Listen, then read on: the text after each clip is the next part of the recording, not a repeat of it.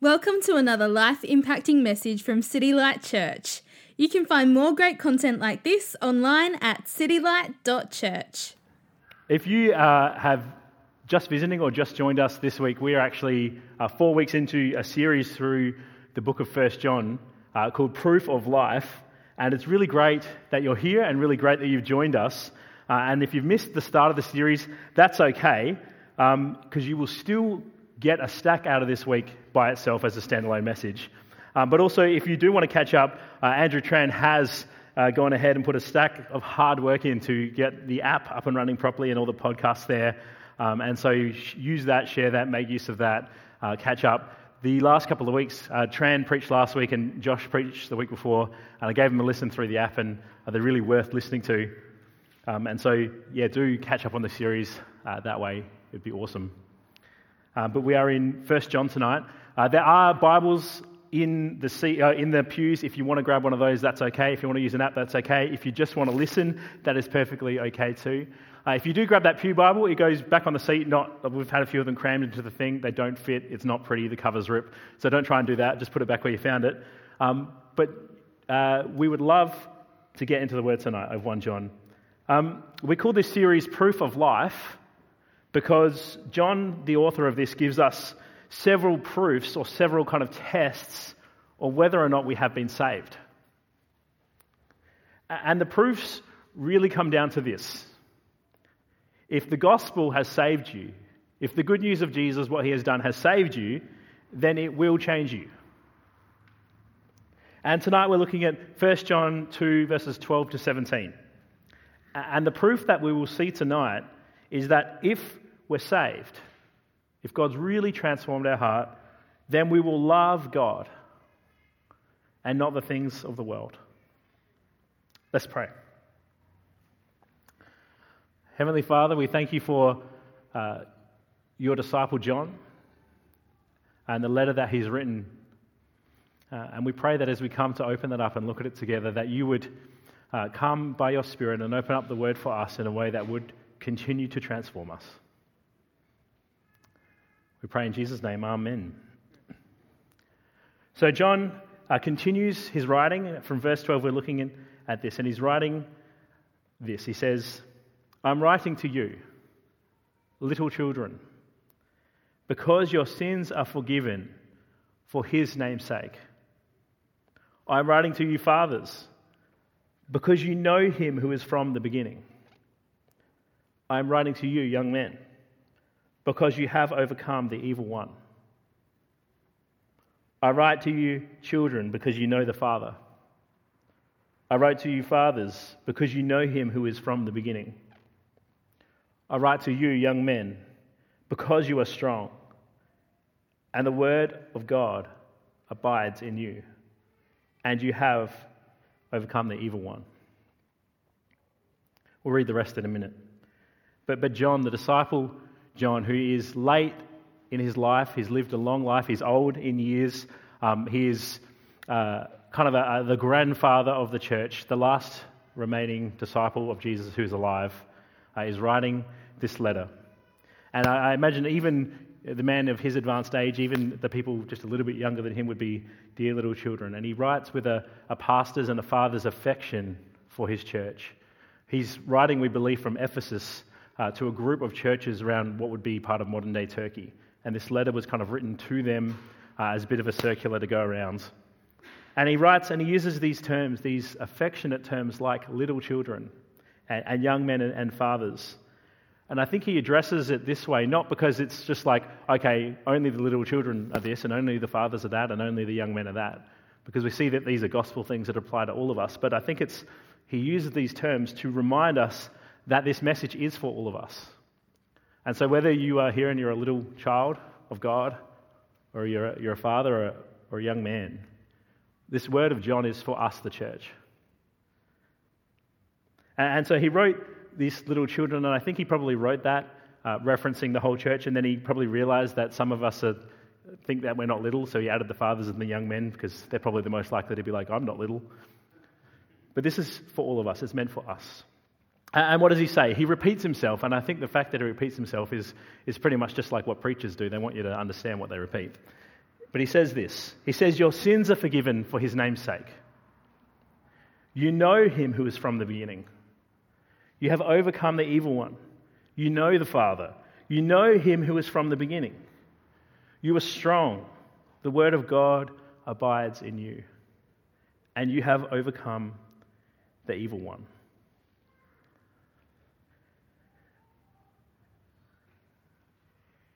This section of 1 John, what's come before this scripture, which the other guys preached the last few weeks, it totally prepares us for this moment in 1 John.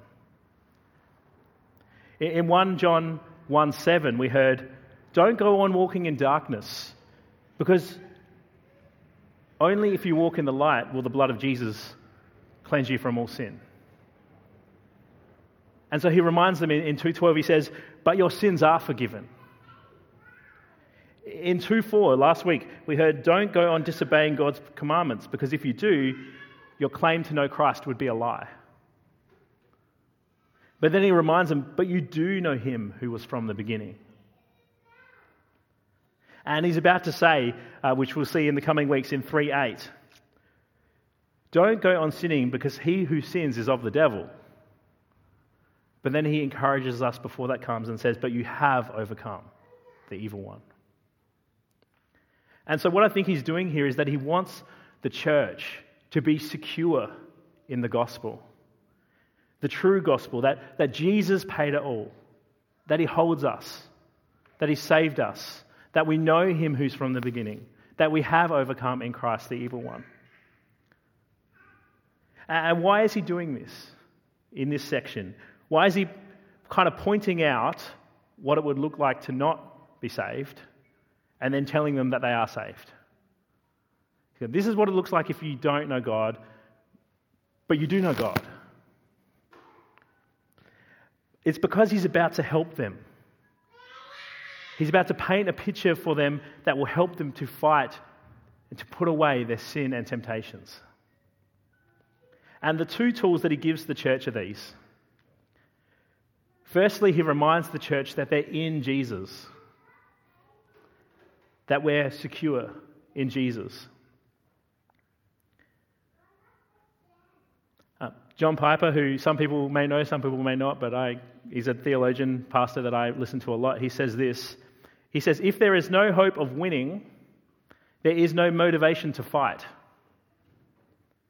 We can fight our sin because we know that in Christ the victory has already been won.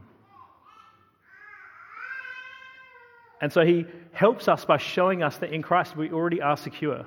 We're already saved. And the second tool he highlights to the church is the word. He says, grab the word to fight the evil one. He says, I write to you young men because you are strong, and the word of God abides in you, and you have overcome the evil one. In reality, the first one of these, being rooted in Jesus, is in fact so related to the second, the word, because the best use of the word is actually to remind us of the gospel and who we are in Jesus. And so they're tightly related. So where does our hope come from in the midst of our fight against our sin?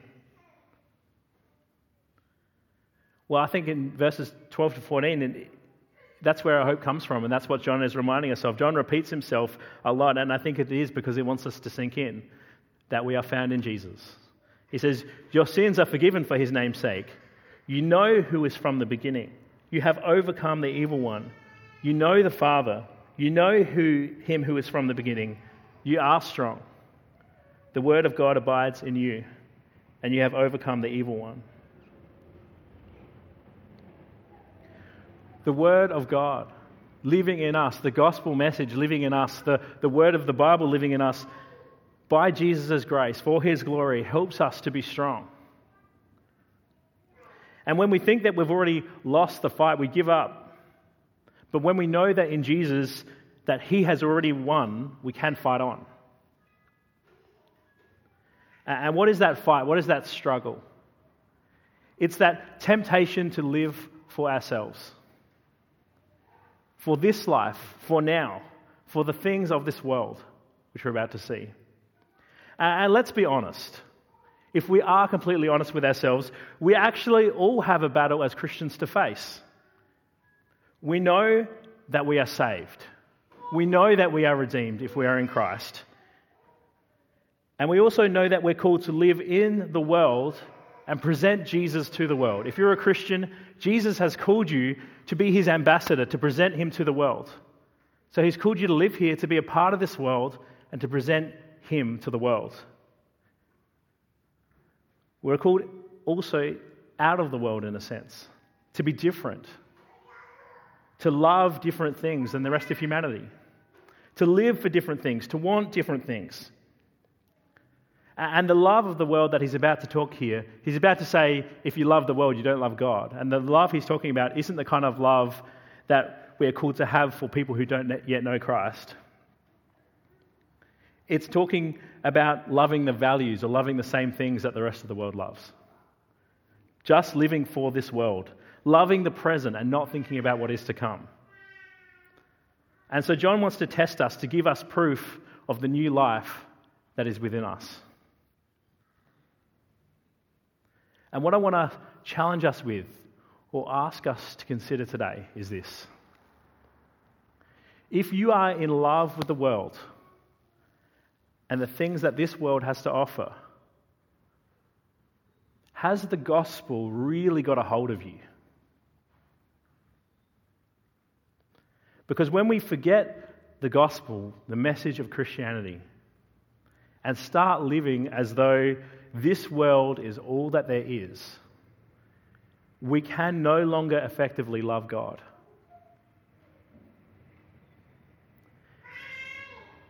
If there is no God,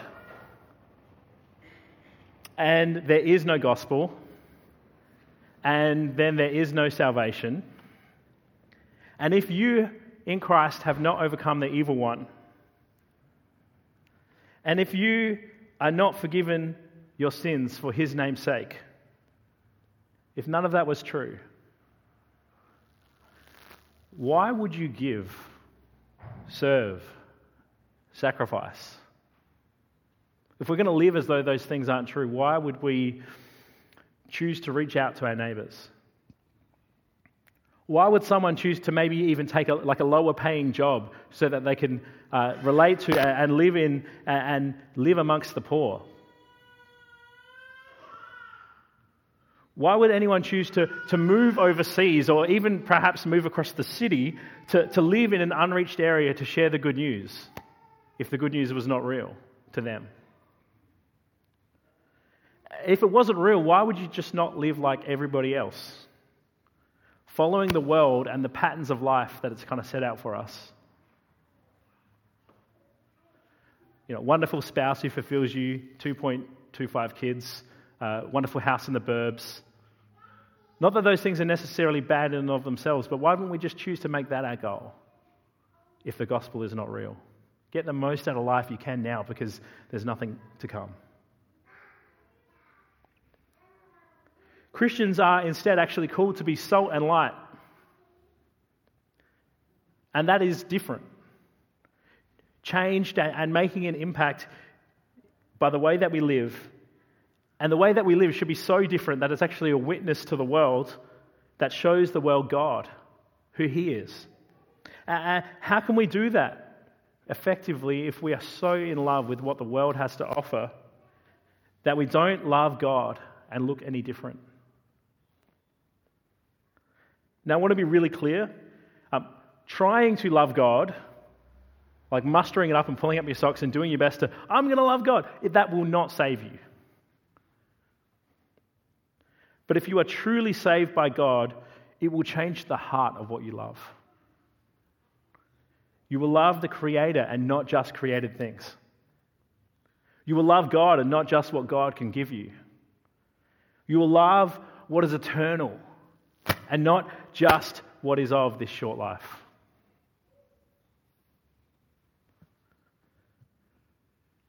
How are we to do that? It is true that we are saved by grace. But the scripture actually says that anyone who says that there's no sin in them is a liar and the truth is not in them. And so we know that we all still have a struggle. How are we to live this way? How can we do it? Well, I think that John's laid this out for us really helpfully, and that's the Word of God living or abiding in us helps to strengthen us against the world's temptations. We've got to have the faith. In the midst of what the world says you should love, what the world says is desirable, what the world says is beautiful, we have to have the faith to believe that God is better. The enemy lies to you. He says that God does not want you to be happy. He says that God is holding out on you and sin is better. In fact, this was the lie that was told to Adam and Eve in the garden at the very beginning. God is holding out on you. Take this, it will be better. In fact, it's the same way that Jesus was tempted when he was tempted out in the desert. The things were presented to him that, this is better. This is going to be better. And it was the Word of God abiding in Jesus in that moment that allowed him to resist. Your temptations lie to you, saying that in them you will find fulfillment. They whisper to you things like, if only you had a bigger house, or a nicer spouse, or smarter children, or if only you had that particular boyfriend or girlfriend, if only you had that particular sexual experience or that partner, then you would be fulfilled. Then you would find peace. Then you would be at rest. If only I could have this, and then my itch would be scratched. And it says, there you will find fulfillment. But John writes in verse 15 and on, he encourages us with this. It says, do not love the world or the things in the world. If anyone loves the world, the love of the Father is not in him. For all that is in the world, the desires of the flesh and the desires of the eyes and the pride of life, is not from the Father, but is from the world. And the world is passing away along with its desires, but whoever does the will of God abides forever. So don't love the world or the things of the world. I mean, how do we know what that is? We'll get into that. And it says the world is passing away and whoever does the will of God will abide forever. I think it's an encouragement to live with an eternal perspective in mind. We actually are called by God to enjoy the world. God's call to his people in Jeremiah 29 is to live in the place that they're called, but don't adopt the patterns of behavior of the people they're to live amongst. And so God actually calls us as Christians who are called out of the world in one sense to still live within it. To as Jeremiah says, to plant gardens and to build houses and to prosper in the land. But we need to make sure that our identity and our deepest joy is not found in the things that this world can offer, but is found in Christ. Because the truth is, if we're not finding our deepest joy, our deepest satisfaction, and our deepest intimacy in Jesus, the truth is we haven't seen Jesus for who he is. We can love and serve our world the best by being more in love with the world that is to come than the world we live in now. Because it's part of our witness, part of our message to the world is how we live. And if we just live like the rest of the world, it's a sign that God hasn't changed us. And I believe 1 John would say a sign that we haven't really seen Jesus for who he is. If the gospel hasn't changed you, the gospel hasn't saved you. And now we might not be able to see that change. We don't know where you've started from. We don't know what that change is going to look like. But the gospel is effective. It bears fruit. And it will begin to change us. The truth is that if we love the world and all it has to offer, that pushes out our love for God. Jesus said that we can't serve two masters. He was talking in the context of money. Matthew 6:24, he says, no one can serve two masters, for he will hate the one and love the other. Or he will be devoted to one and despise the other. You cannot serve God and money. And given our culture and our time, that's probably pretty appropriate because that's wealth and accumulating that is what a lot of people live for. And, early retirement blogs and the desire for wealth and building up things is prevalent. But I think this can also go for anything in the world.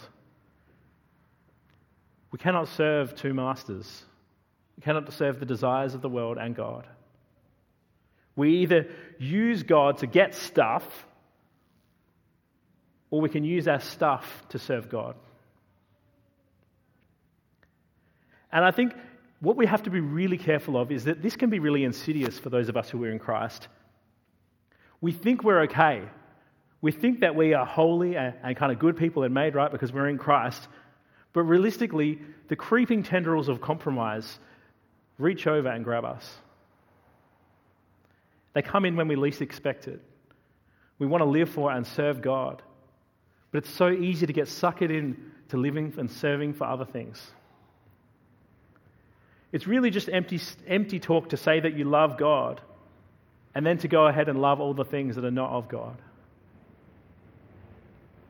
And what does loving the world look like? Because that's maybe perhaps a pretty conceptual thing.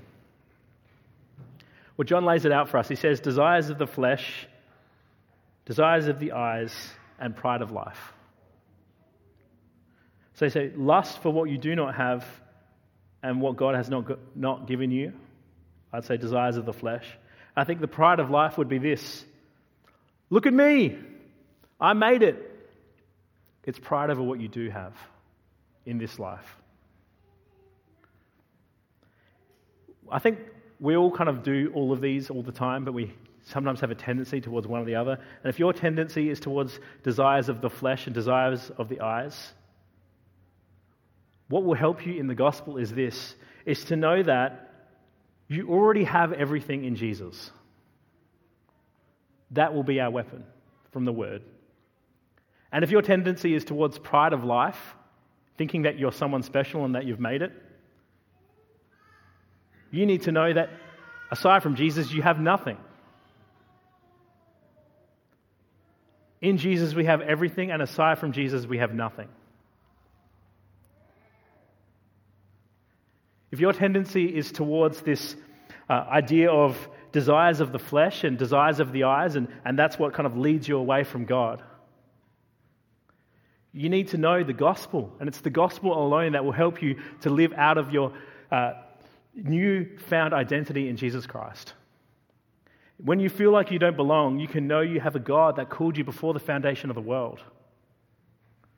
When you're tempted to live for no purpose, you can know that you are called by God and He has prepared good works for you to walk in. When you're tempted to steal, you can know that you belong to the God who owns the entire world and has promised to supply all your needs. When you're tempted to use someone else's flesh to find sexual fulfillment and comfort, you can know that true intimacy is found in Jesus and that there are pleasures forevermore waiting for you in heaven. When you're tempted to lie to kind of save face, you can know that Jesus is the truth and that true identity is only found in Him. When you're tempted to kind of covet someone else's bigger house, you can know that you have Jesus who's gone before you to prepare a place for you in heaven. When you're jealous of how someone else looks, you can know that God looks at the heart and that true beauty is found in the holiness we are clothed in Christ. When you're jealous for someone else's abilities, when your own body is frail and weak or broken, you can know that Jesus is preparing for you a new resurrection body that won't fade, won't grow old, and won't grow weary. When you're shut out and rejected for your faith or who you are, you know that you have a family of sisters and brothers all adopted under the one King.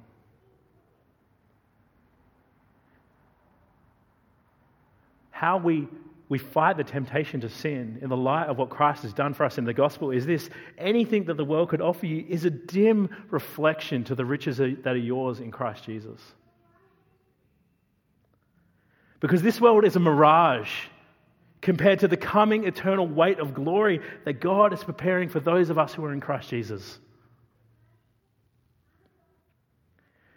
Don't fall so in love with the reflection of things to come that we live in, that you forget to long for and love the things that are not yet.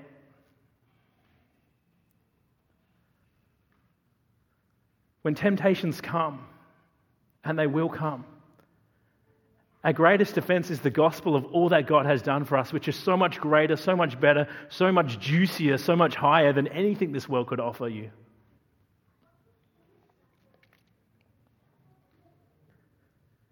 But if your tendency is towards pride of life, which I think we all go there sometimes, you need to be reminded not what you have in Christ, although that's true, you need to be reminded that you have nothing apart from Him. You can't take your achievements to God. I mean, who you are, what you built, your educational status, where you live, you can't take that to God and expect Him to be impressed. And in the end, He is the judge whom we will stand before at the end of time. The opinions of your co-workers, your family, your friends, even your mother-in-law, they don't matter in the end of time. What matters is that Christ is the judge who will stand before, and His opinion matters. And you can't take your achievements to God and expect Him to be impressed. He says that the cattle on 1,000 hills are mine, and why you might not be into bovine, what He's saying there from the Old Testament is like, the world is mine, the sky is mine, I own everything. Like if you went to God and said, hey, look at the great house I own in the great suburb, God would say, good for you, the world is my footstool. And it's just a tiny speck on that planet. If your tendency is towards pride of life, the gospel message that we need to be reminded of is how big God is. The gospel helps us to see ourselves as we truly are and God as He truly is. Any kind of good works we can do, any kind of way we can build ourselves up and say, look at me, I'm a wonderful person, look at all the charity work I've done, look at all the people I've served. I mean, that is all garbage, religious garbage in the eyes of God. The only thing that matters is that we're found in Christ, not what you have achieved.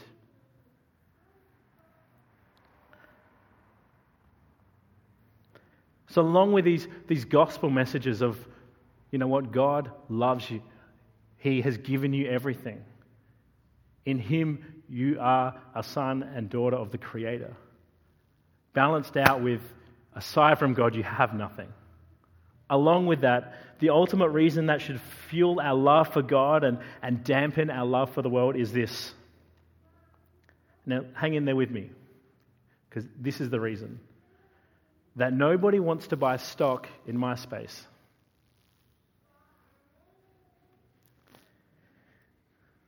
And for some of the younger folks, they probably don't even know what MySpace is. Before there was Facebook, there was MySpace. That's what I'm talking about. Before Facebook, there was MySpace. And now no one wants to buy stock in MySpace. And why is that? Because it's done. I mean, you can still log on. It's still there. Don't do it. It's embarrassing if you ever had a profile. I tried it. Don't search for me, please. But it's done. No one wants to buy stock in MySpace. It's not entirely done, but it's fading away. The world is passing away. And that is why, along with the gospel, and this is part of the gospel message that Christ is coming back, that's why our love for God should be so much greater than the world, because the world's passing away. It's here today, gone tomorrow. Does anyone remember Lord of the Rings? The movies, the books, Lord of the Rings? Kind of just stick with me on this tangent too, please.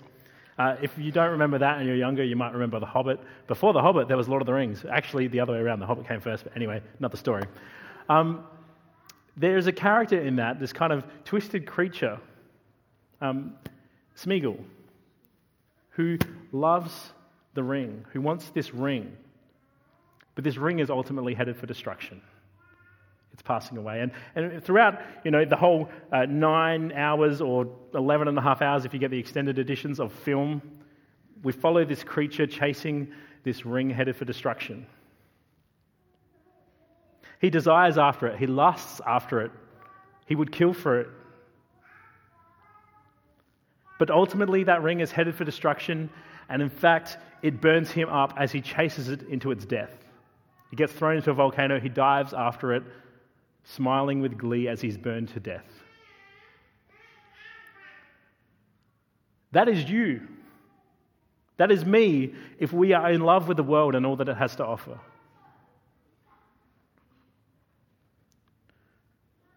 We ought to love what's going to last.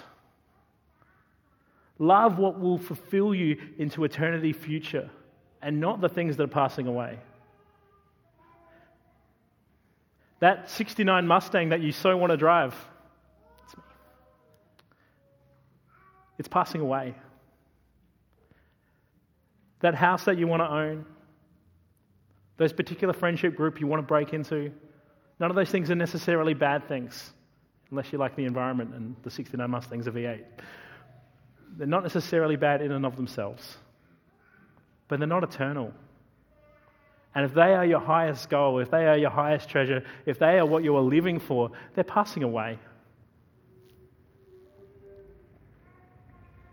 Love what's going to last. God is eternal. Jesus says in John 14:15, if you love me, you'll keep my commandments. And John says in 1 John 5:3, which is coming in the coming weeks, he says, for this is the love of God, that we keep his commandments. And so loving the Father in 3:15, in 5:3, which is coming, and loving the Father in verse 15 here that we can see, is doing the will of God. If you love God, you'll do what he says.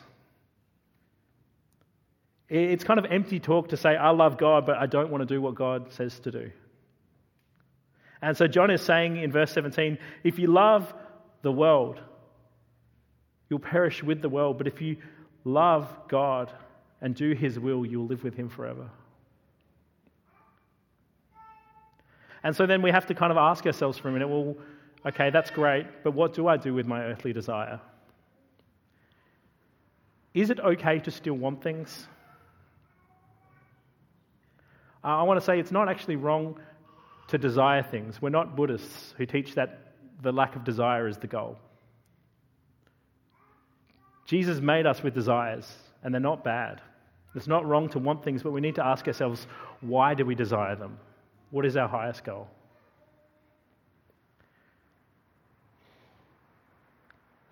Do I want to get married and have a spouse to somehow fulfill me? Or do I want that to help me see more of God? And do I want them so I can appreciate and love God more in and through them? Or do I want a huge, big house so that people will slow down as they drive past and think how rich and impressive I must be? Or do you want a house with many rooms so that you may open it up to the needy and the lonely? It's not wrong to want the things, but why do we want them? What is your deepest desire? Is it for the things of this world, to love them and find acceptance in them? Or is it to live in the world living for all that God has given you? The question to ask in closing is this: can you be saved? Can you be a Christian and not love God? 1 John would say no. And so this is a challenge for us to examine ourselves and ask, if you don't love him, what does that mean? I'd say it either means that you're not saved or that your love has grown cold. And so if you are struggling with your love for God, I want us to seriously ask ourselves, am I saved? Am I really a Christian? Do I know God? And perhaps some of us, that could be true. Perhaps we are just cultural Christians. Or a hereditary Christian. We're just a Christian because our parents were a Christian. We think we're a Christian because we go to church and we're a moral person. But that's not the gospel. If you're here and you think, do I love God? Perhaps you don't really know God. But Jesus is calling you. And he wants you to respond to him for yourself through the power of the Spirit. And so I'd encourage you to cry out to God that he would open your eyes and that he would soften your heart. Because the truth is this, if you don't love Jesus, it's because you haven't seen him yet. Because once you see him, you can't help but love him. You can't make yourself love Jesus. It's impossible. To love Jesus, you just need to see him for who he is. You need to see how much more beautiful he is than the world and what the world has to offer. What he has to offer is sweeter and it lasts forever. But perhaps you are a Christian and your love for God has just grown cold and you don't realize it's still there, but it's there. Have you grown cold? And it's the same cure again. It's God who changes us. We can't will it of ourselves. We get into his word. We ask him to light us up once again, and we ask him to fill us up again, because it's seeing how beautiful Jesus is that will help us to fall in love with him. Get into the word. Abide in the word. See how beautiful Christ and his gospel is. And I think if that is us, we again need the words of 1 John 2, verses 12 to 14 to be reminded of who we are in Christ. John says, "I'm writing to you, little children, because your sins are forgiven for his name's sake. I'm writing to you, fathers, because you know him who is from the beginning. I am writing to you, young men, because you have overcome the evil one. I write to you, children, because you know the Father. I write to you, fathers, because you know him who is from the beginning. I write to you, young men, because you are strong, and the word of God abides in you, and you have overcome the evil one." If this is you and you've grown cold, you will need to feed on the word, not the world. Whoops. And you will need to know that in Jesus you are secure. And you will need to remind yourself of how beautiful the gospel is and how much it is good news. If your love for God is cool, has grown cold, it's because your love for the world has grown, and they cannot coexist. If you love the world, the love of God is not in you. But if you love God, every good thing in the world can be enjoyed in such a way as to fuel your love for God. So see Jesus as so much better, sweeter, and lasting than what the world has to offer. Jesus is beautiful. His gospel is beautiful. And in beholding him, seeing him in the word, experiencing him, abiding in him, our love for God will grow as our love for the things that are temporal and passing away fades.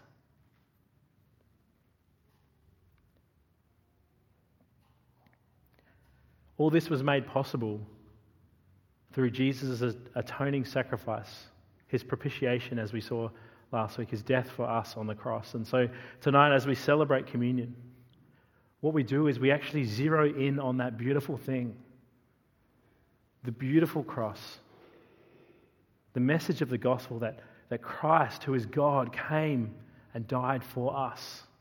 And so as we finish tonight with communion, perhaps I could be so bold as to say all of us probably need our love for God increased. And so I would encourage all of us as we take communion, those of us who are in Christ, as we take communion, to reflect on all that this means for the Creator who made the world to enter into his world and to die for it. What a beautiful story that we could not have written. And allow that gospel to fill you again and to ignite your love again. In this church, communion is open to all who are in Christ, who are a Christian. And so we would invite you, even if you're a guest, to participate with us. If you're here and you're not a Christian, this is the one part of our community that we reserve only for those who are in Christ. And that's because we actually believe that in doing this, we are remembering what Christ has done for us. And our heart and our desire is that you could be a part of that. And so we would pray for you in this moment that the eyes of your heart would be open to see how beautiful Jesus is and what he's done for us. But if that hasn't happened for you yet, we'd ask that this is the one thing that we just reserve for Christians. And in this moment, I'd love you to consider who Jesus is. Consider what's going on here and what's happening. And if you don't understand, feel free to make a ruckus and ask people around you what's going on and say, tell me about this. Tell me about the God who would come and die. We're going to pray and we're going to take communion. Heavenly Father, we thank you that you are so good to us, that you so love the world, that you gave your Son Jesus, that whoever believes in him would not die with the world, but would have eternal life with you forever. And we pray that as we come to this time of communion, you would deepen our love for you as we see you for who you are again. Help the things of this world to fade away and grow dim in the light of who you are and what you have done for us. Amen. Thank you for listening to audio from City Light Church. We hope you found it helpful and we'd love for you to share this message with others.